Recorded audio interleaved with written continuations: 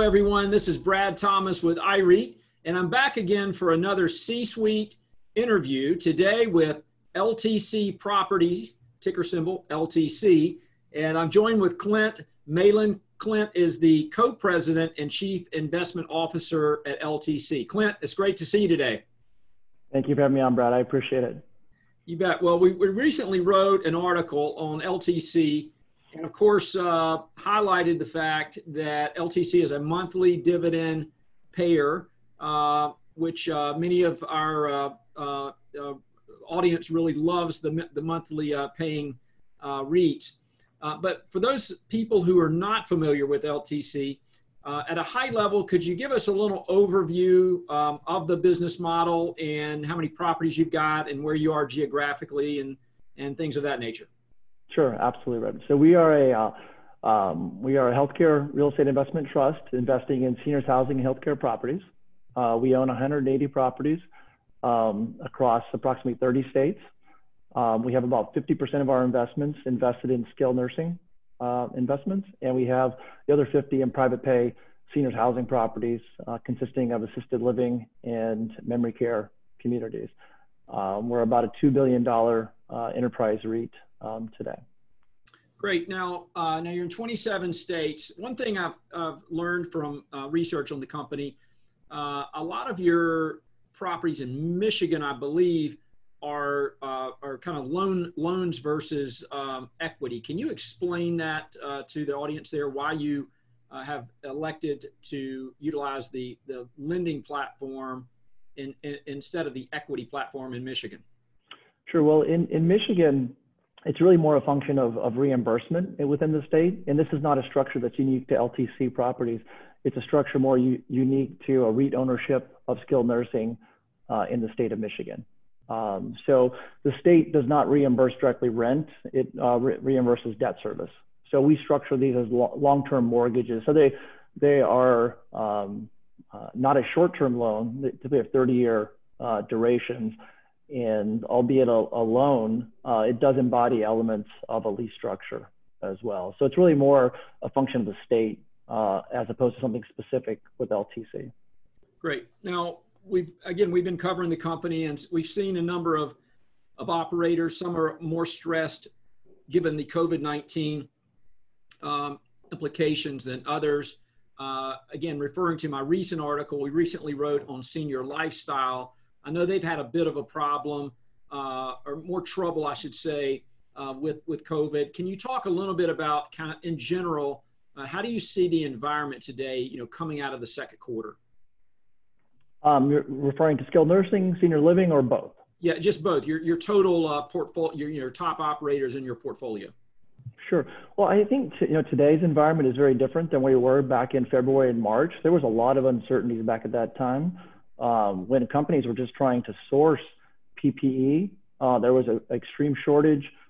Price per unit was significant.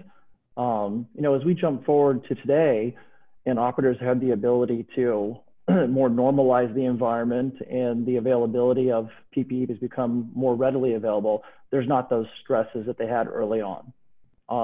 Also, testing has become more common in the buildings, albeit the results, as far as the timeline to get results, has been more of a lag as of late, but that is improving as far as availability, and CMS has made or is making antigen test machines available in the skilled nursing space. Some have already been deployed, and I know during the course of September, others will be deployed.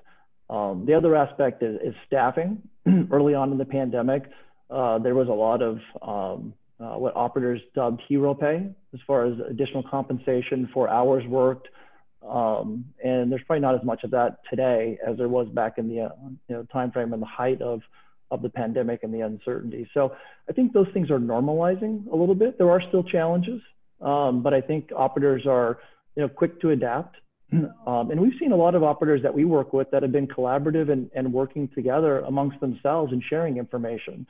So I think it's just, it's accepting the new reality and being dynamic and flexible. And this is a needs-driven business. You have a business to do, and people adapt pretty successfully. So Clint, I want to ask you about the balance sheet. I know one of the attractions we've had with LTC over the many years that we've been covering the company is the very disciplined metrics with the balance sheet, with the low leverage, and of course the dividend track record. Can you talk a little bit about the balance sheet and how LTC has been able to utilize a very conservative debt profile, especially going into the pandemic? Sure. Well, Brad, in following the company for a number of years, we've always been a conservative investor on the balance sheet, and we probably had one of the lowest metrics as far as debt to enterprise value. So right now we have limited maturities for the next 5 years on the debt side. We currently have, as of the end of the quarter, we had $500 million available on our line of credit and $200 million available on our shelf. So liquidity right now, we feel like we have ample access to liquidity. Yep. And then, of course, I touched on the dividend. LTC has maintained this dividend even through the last recession. There was a period where you didn't increase, but I think 1 year during the last recession or coming out of the last recession. But right now, again, and we wrote about this recently, the payout ratio is obviously a little higher now given the operator risk, and but right now it appears to be well covered based on the funds available for distribution. So can you talk a little bit about, in terms of how you're going to grow going forward? I know as Chief Investment Officer and Co-President, you're directly responsible for new investments, acquisitions, and development. I know you slowed down that process some, but can you talk about, potential growth opportunities as we kind of move out of this pandemic stage? Sure. Well, to address the first part of your question regarding the payout ratio, I mean, we have been conservative. As you know, that we have retracted guidance, as many of our peers have as well during the pandemic. We had a conservative payout ratio going into the pandemic, and as far as through the quarter, we have been able to navigate that and hope is to be able to maintain that payout rate or the dividend that we have of now. Looking forward on acquisitions, we are being very conservative, but we still have a business development team that's actively engaged in the market, speaking with operators, brokers, bankers, trying to get a good sense of where opportunities lie for us in the market. Right now, as I talked about on our earnings call, we're probably looking more at short-term duration investments, being preferred equity, mezzanine, construction loans.